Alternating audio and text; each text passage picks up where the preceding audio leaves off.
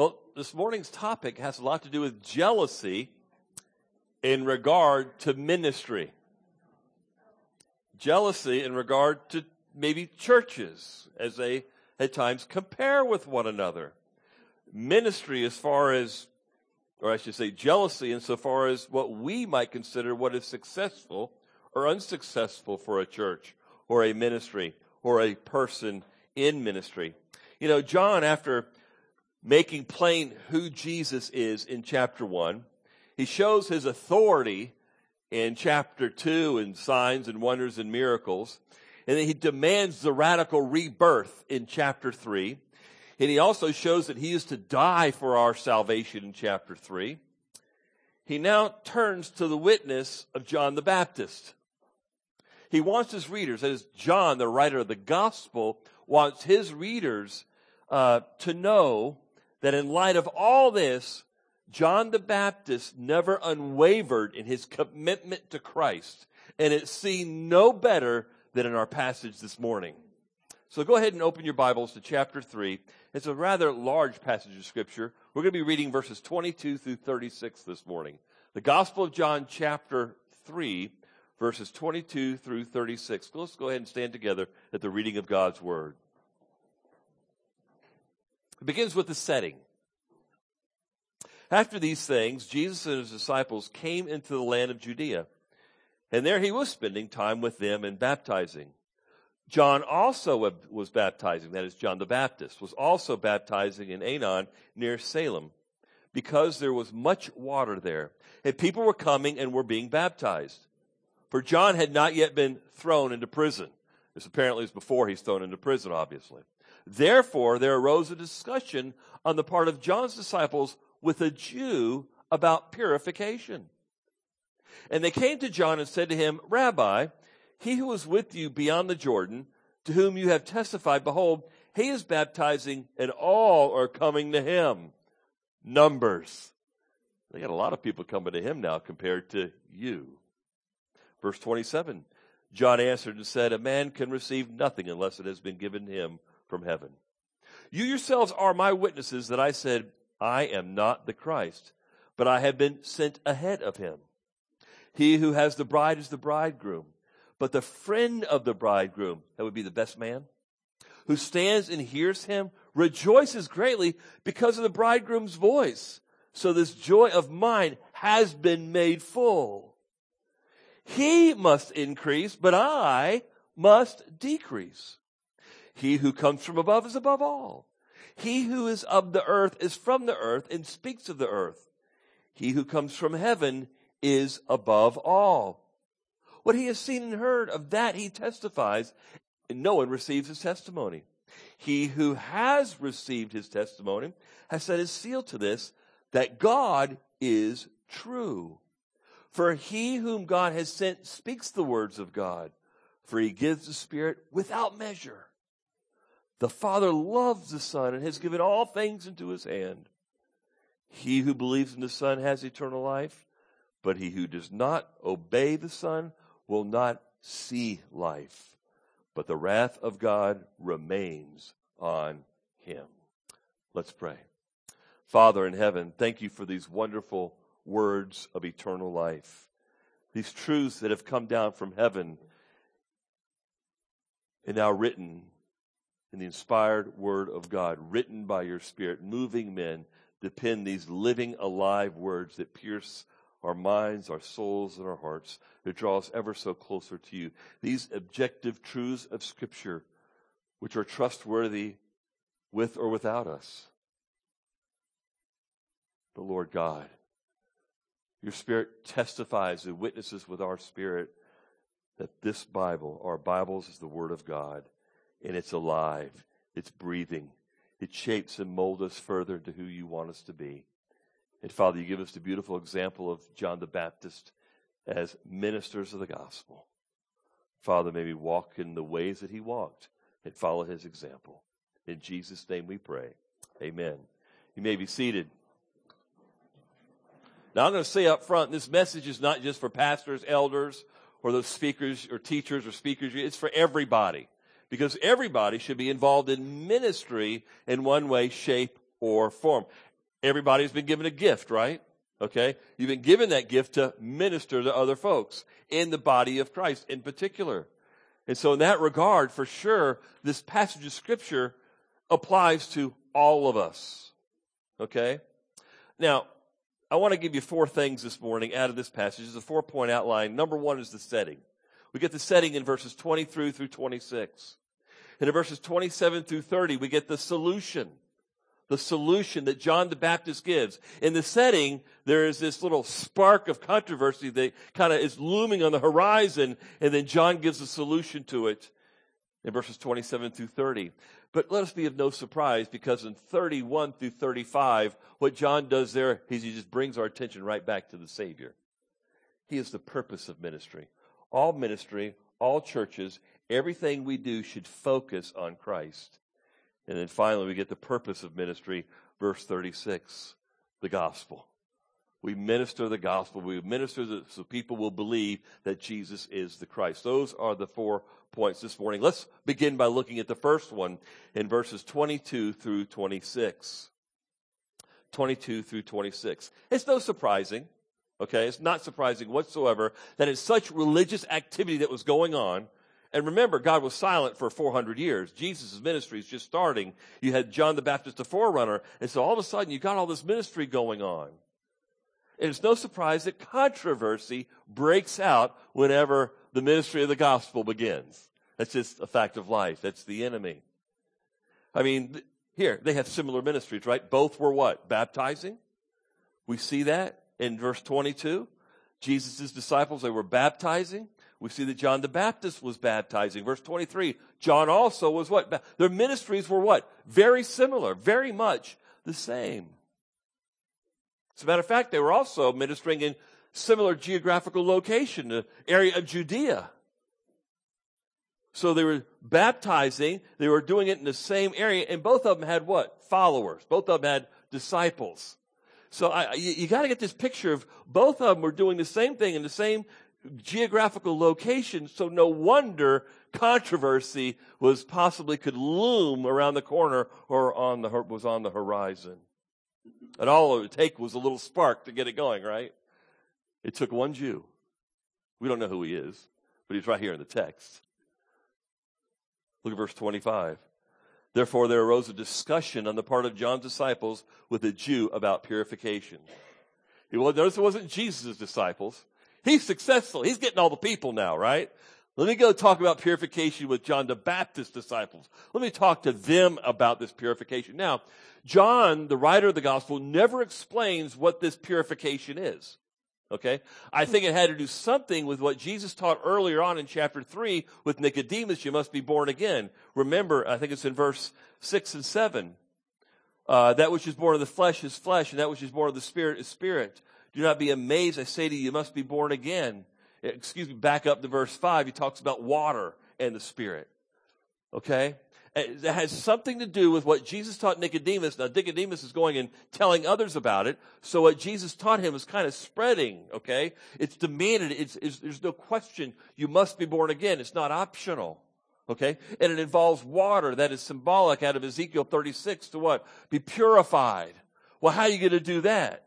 Well, the Jews in their system thought they had to go wash their hands and wash the cups and everything before and after every meal for purification reasons. But Jesus wasn't talking that kind of purification of the body. He was talking about purification of the heart, which only God can do. That's the new covenant. That's Ezekiel chapter 36. And so I think from there, it's kind of like this purification thing was spreading. And how did what Jesus tell Nicodemus, how does that jive with or agree with the Old Testament teaching on the purification and ceremonies of purification, right? So I think that's what was going on there. However, John really never tells us. Here's why. Because to John, that's not what's important here. The importance is not what was the theology behind the argument or the controversy. What's important to John right now is how do you correct it? Because problems are going to come and go. There's going to be practical problems in the church. There's going to be doctrinal problems in the church. But how do you deal it? Particularly practical problems when ministries seem to collide with one another, when jealousy sets in. That's what John is describing for us with John the Baptist. And so in 25 and 26, there's this spark that could have created this huge fire on the horizon that would have caused John and Jesus to separate. And if John would have changed his mind, then it really would have damaged Jesus' ministry. And here you have this Jewish person saying, there's something going on here. Look at him over there. He really appears to be more successful than you, John. Or he's more or less talking to his John the Baptist's disciples. And he's saying, this Jewish person is saying to them, based on purification, I think this guy over here named Jesus, his seems more successful. Look how many more people he has following him. And you guys, you have less and less following your master, John the Baptist. And so here's this spark, a possible controversy looming on the horizon. And notice what they said in 26, and they came to John and said to him, Rabbi. And it was related to Numbers because of verse 26. After the Jew talked to the disciples in verse 25, John's disciples that is, about purification, then the disciples left that Jew, and then they went to John the Baptist, and here's what they say. Rabbi, he who is with you beyond the Jordan, to whom you have testified, behold, he is baptizing. He's doing the same thing. And all are coming to him. What do you think they mean by that? He's more successful. We got to do something about this. Should it be this way? Or are we doing something wrong? Are you doing something wrong? Or what can we do to get the numbers back? Whatever the case, there's a problem going on here.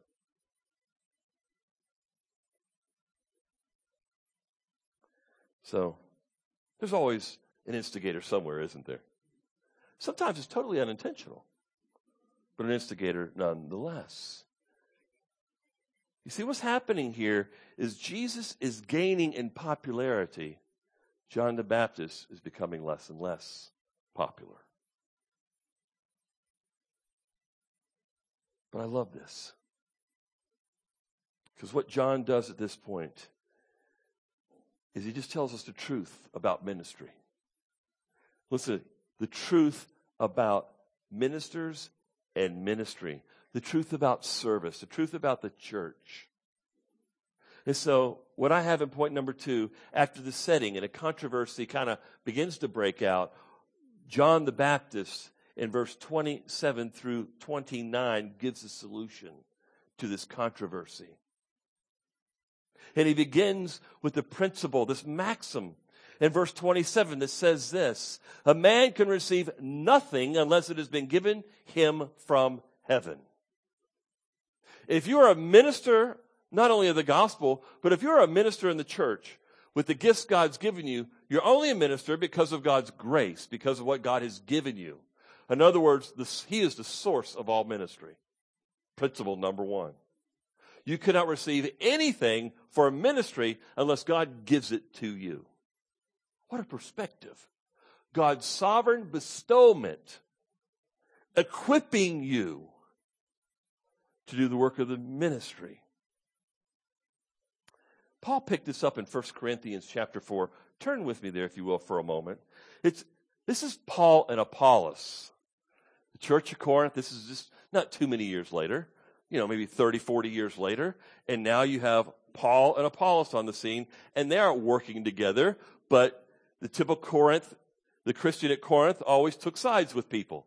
Well, I like his personality better than his personality. I like the way he ministers better than the way he ministers. I like Apollos better than I do Paul. Or I like Paul better than I do Apollos. That's what's going on here. And in chapter 3, Paul reminds them that it's all of God. But then we pick up in chapter 4, verse 1. And he says this, let a man regard us. Now that us, that 2-letter word us, is reference to Apollos and Paul. Let you, Corinthians, regard us, whether Paul or Apollos, in this manner, as servants of Christ and stewards of the mysteries of God.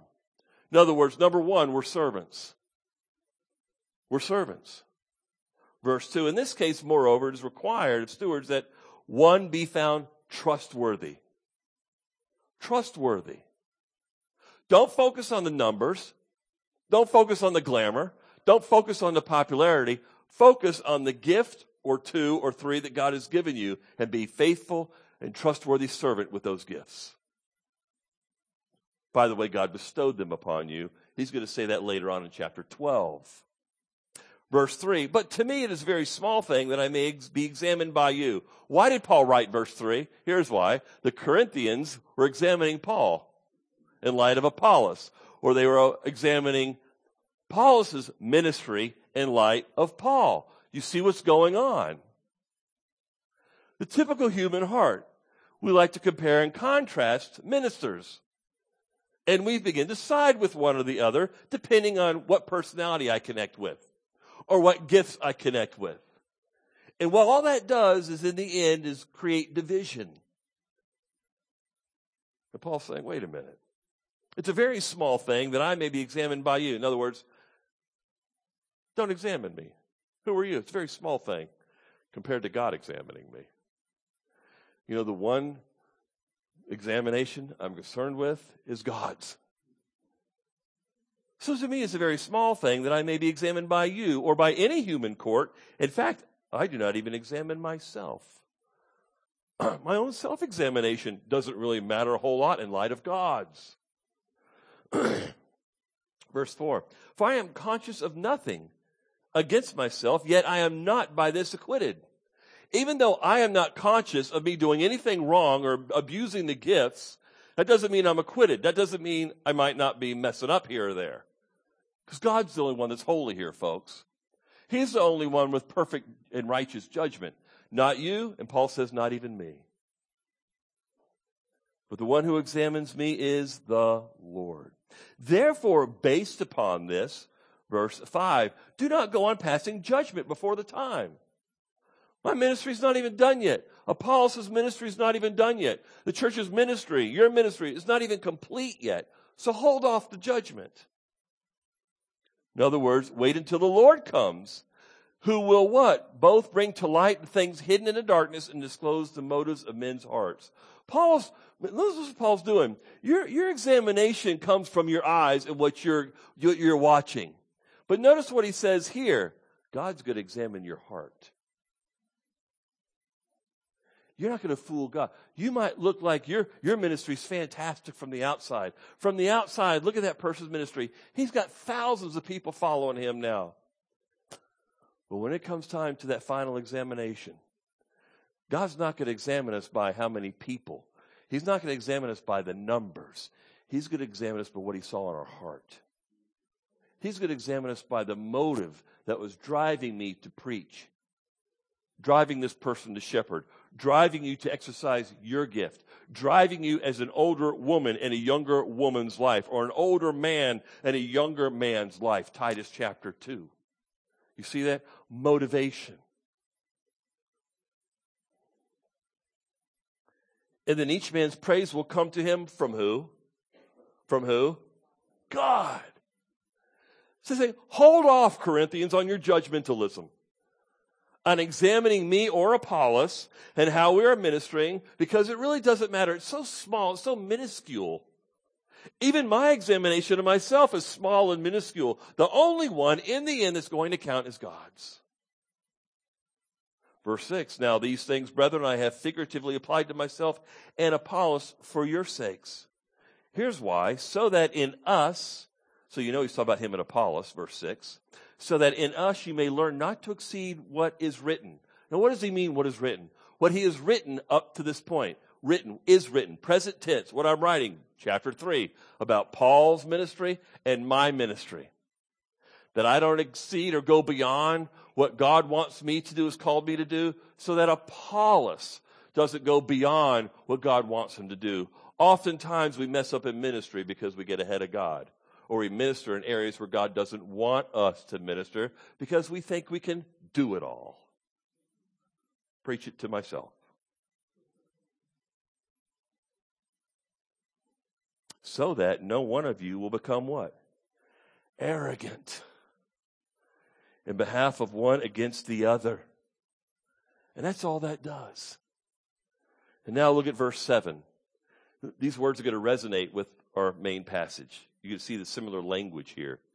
For who regards you as superior? This is a rebuke, by the way. Corinthian church, who regards you as superior, as in your judgment? Who are you to judge? What do you have that you did not receive? There's that language. And if you did receive it, why do you boast as if you had not received it? You see, if you've not received it, then that means you're thinking that you're ministering based upon your own creativity, on your own strength, with your own ingenuity, that this exercise, this ministry that you're doing, just rests on you. No. Gospel ministry, church ministry, loving one another with the gifts is a result of God's grace in our lives. Him giving us the gift to minister to others. You see that? And that's why there's not only no boasting in regard to the gospel, there's no boasting in regard to salvation, but there's also no boasting in regard to ministry. Wow. You see, here's the picture. In God's house, in Christ's body, there's no boasting except in the one who saved us. Because it's his salvation, it's his church, and actually, it's his ministry. Jesus says back in Matthew 16, I will build my church. And he recruits us, adopts us, saves us, recruits us, equips us to be involved in the building of the church. We are his servants.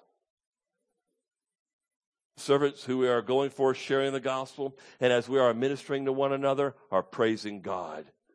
Because the only reason why I'm before you today, the only reason why I study, the reason why all those things is because God so worked in my life. He gave me, the desire came from him. And therefore the motive came from him. If it wasn't for him, I would already be dead in my sins. I'd be probably in hell right now because of the lifestyle that I lived for a while. It's all of grace. And your background doesn't have to be that rough to still say it's all of grace. You could be saved in the sandbox at age 4 as a wonderful little child, right? But it's still all of grace. All of grace. So verse 27, back in our main text, John answered, said, a man can receive nothing unless it has been granted him from heaven. I think we understand that. But here are some other biblical truths concerning ministry I want to bring before you to kind of fill this in. He equips us, 1 Corinthians 12. I want to write that down to remind us. 1 Corinthians 12:11. But one and the same Spirit works all these things, that is gifts, distributing to each one individually, just as he wills. God gives the gifts to whom he wants. Not only that, he allocates you where he wants you. Look at verse 18. But now God has placed the members, each one of them, in the body just as he what? Desires. You're a Grace Community Church for a reason. You have a purpose in this body. You have been equipped to fulfill that purpose, and he's placed you here to fulfill that purpose. Amen? We've got to see our own lives and my place in Grace Community Church through the lens of Scripture.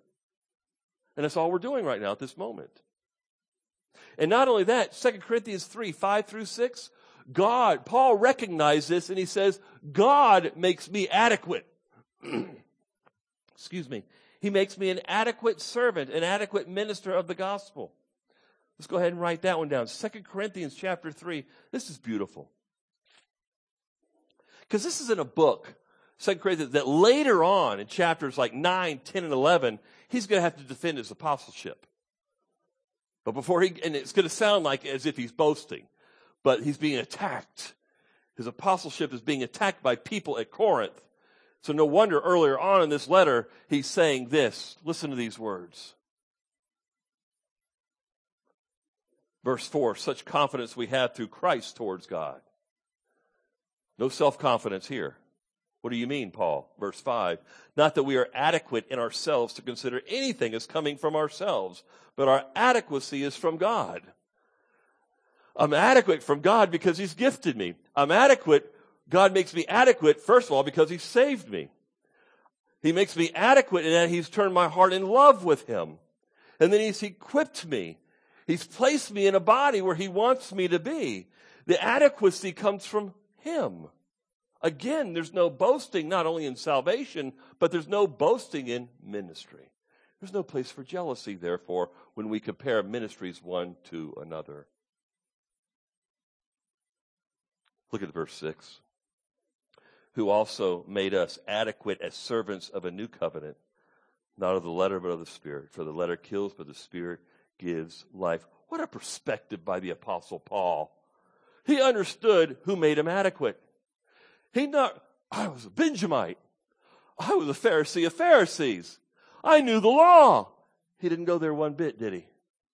My schooling didn't make me adequate. Going to Dallas Seminary and RTS and getting a doctorate and getting a master's. Those things don't make me adequate. God does. God uses those things in the process. But I never go to you and say, please call me Dr. Pittman. Have you ever heard me say that one time? If you ever do, rebuke me, please. Besides, it's not all what you know, it's who you know. Right? It's how you living. What's your lifestyle like? Anybody can recite verses. But not as many can walk the talk. And praise God, he doesn't require us to do it perfectly. Even elders or a pastor. But to a level of sanctification whereby the congregation trusts that God is working in that person's life. That's the key. All right. I love what John does next. Look at verse 28. What does John the Baptist do next? This is what he does. He gets their focus back on Jesus. That's what he does. After the maxim in 27, he says in verse 28, you yourselves are my witnesses that I said I am not the Christ. Let's get back on the topic, in other words. And I'm not it. It's Christ. He's the topic. He's the subject of all ministry. What is your spiritual gift? The subject of that spiritual gift is who?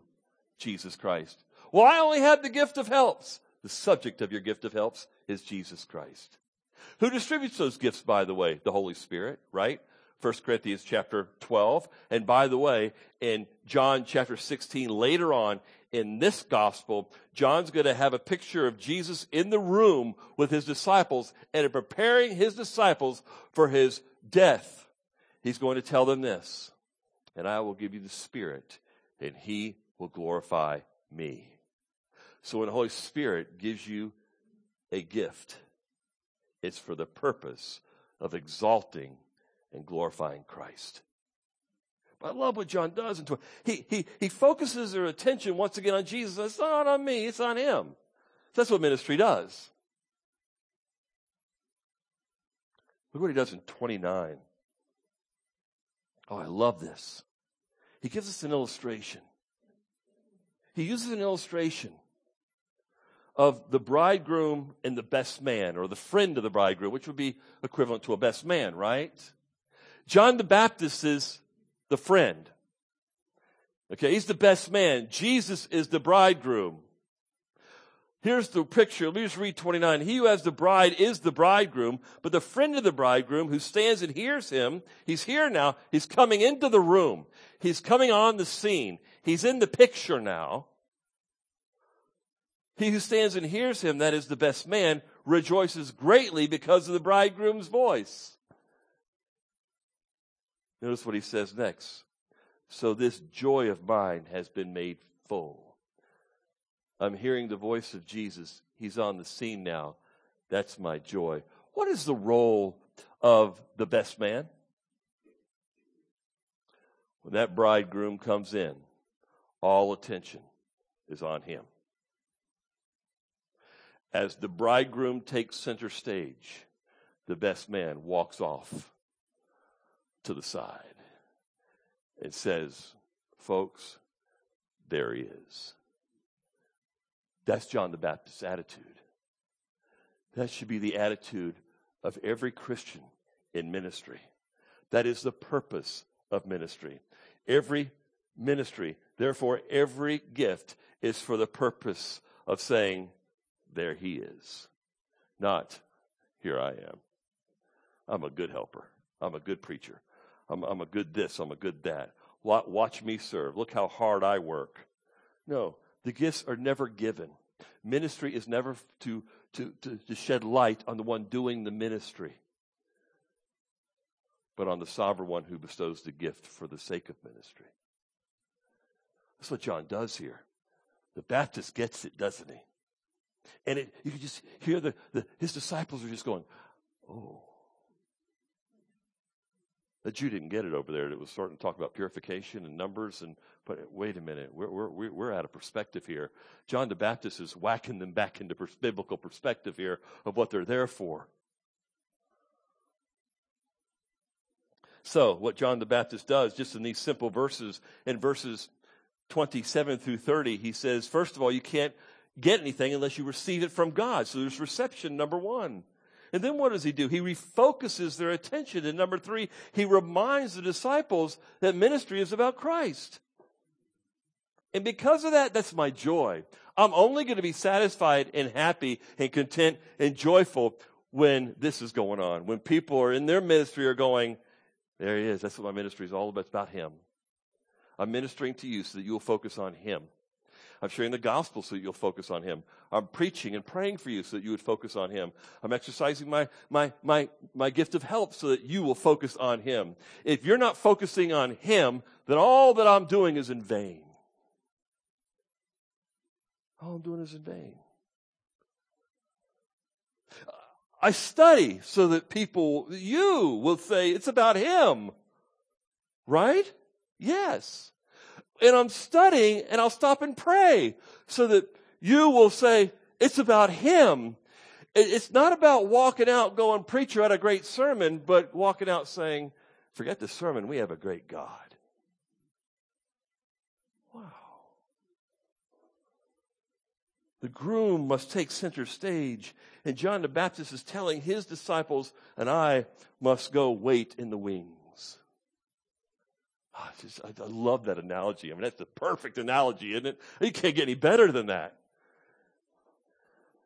And the bridegroom and the best man. Look at verse 30. It's what Dan read for us this morning, or mentioned this morning.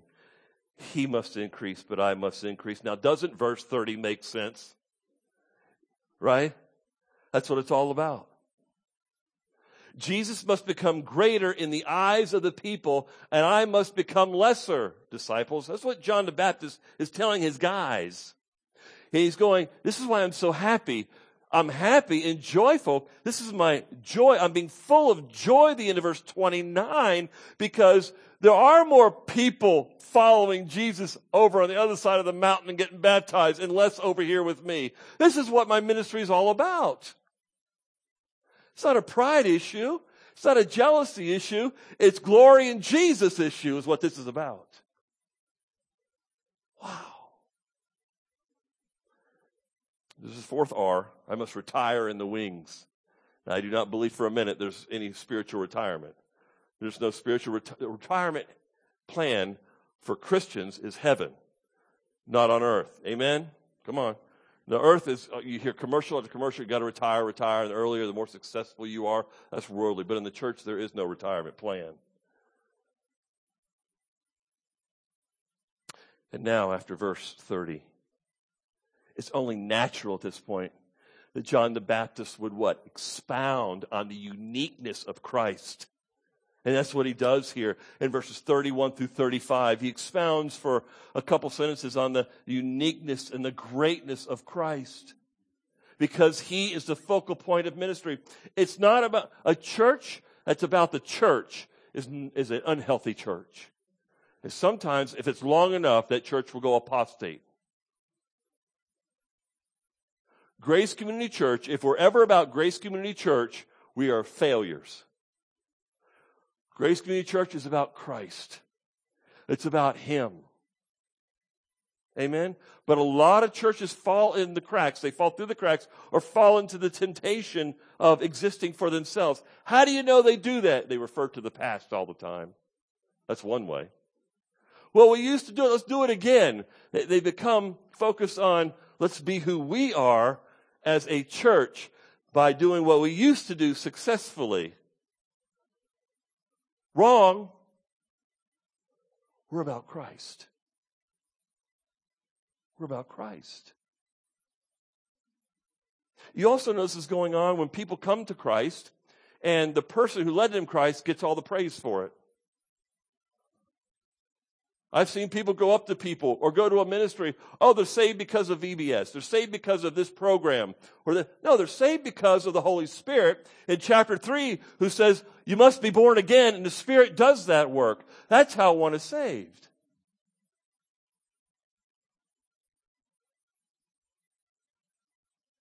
Yes, we are the means by which the Holy Spirit works. But even the means recognizes it's the work of the Spirit. Amen?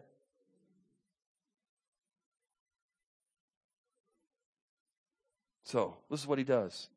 He talks about his unique origin. This is the third point. The subject of the matter is Christ. Now, notice, he just, in 27, 28, and 29, he just turns it all around on his disciples.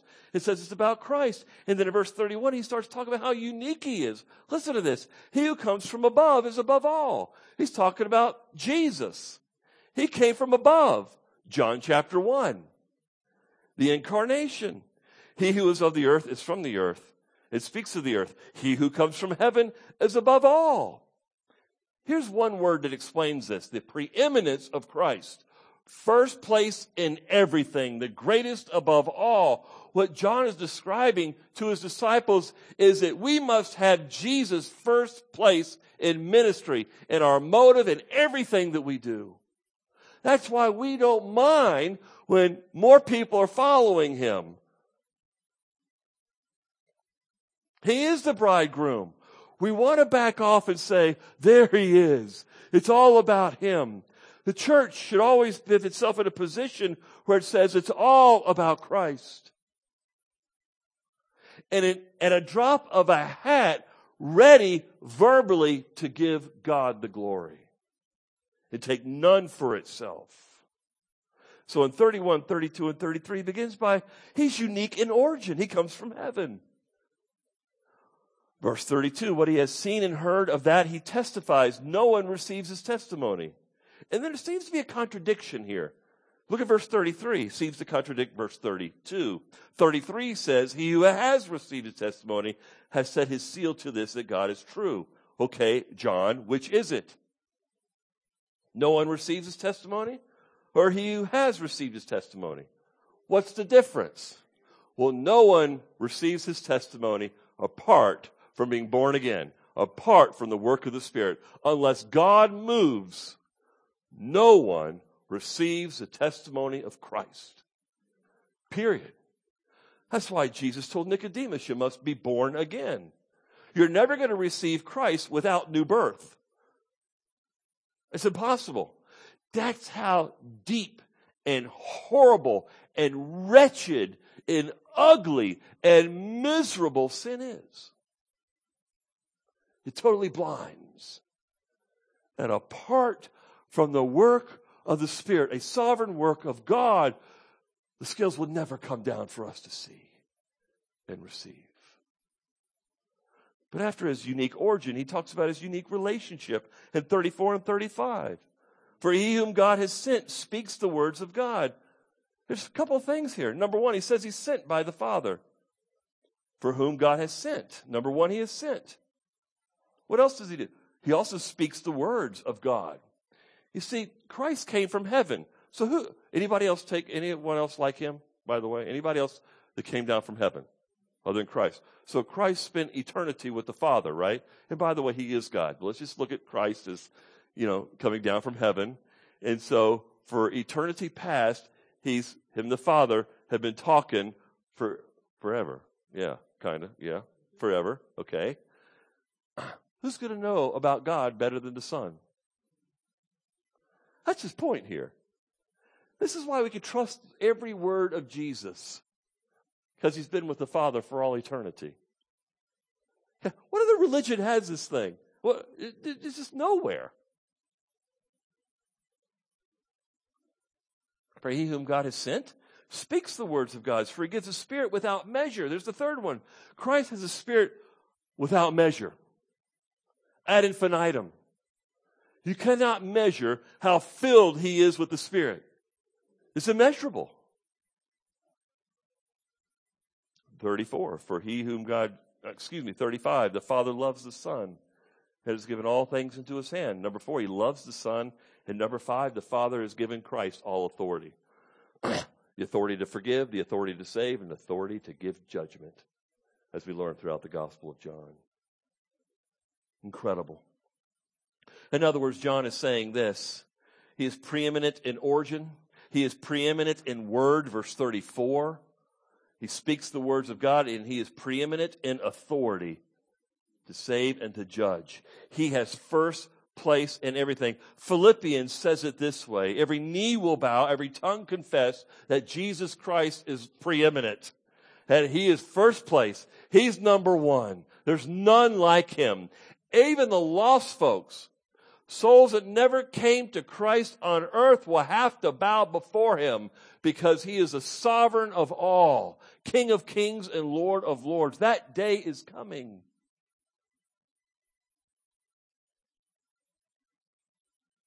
Colossians. We read to you what Colossians, how Paul puts it in the book of Colossians. Excuse me.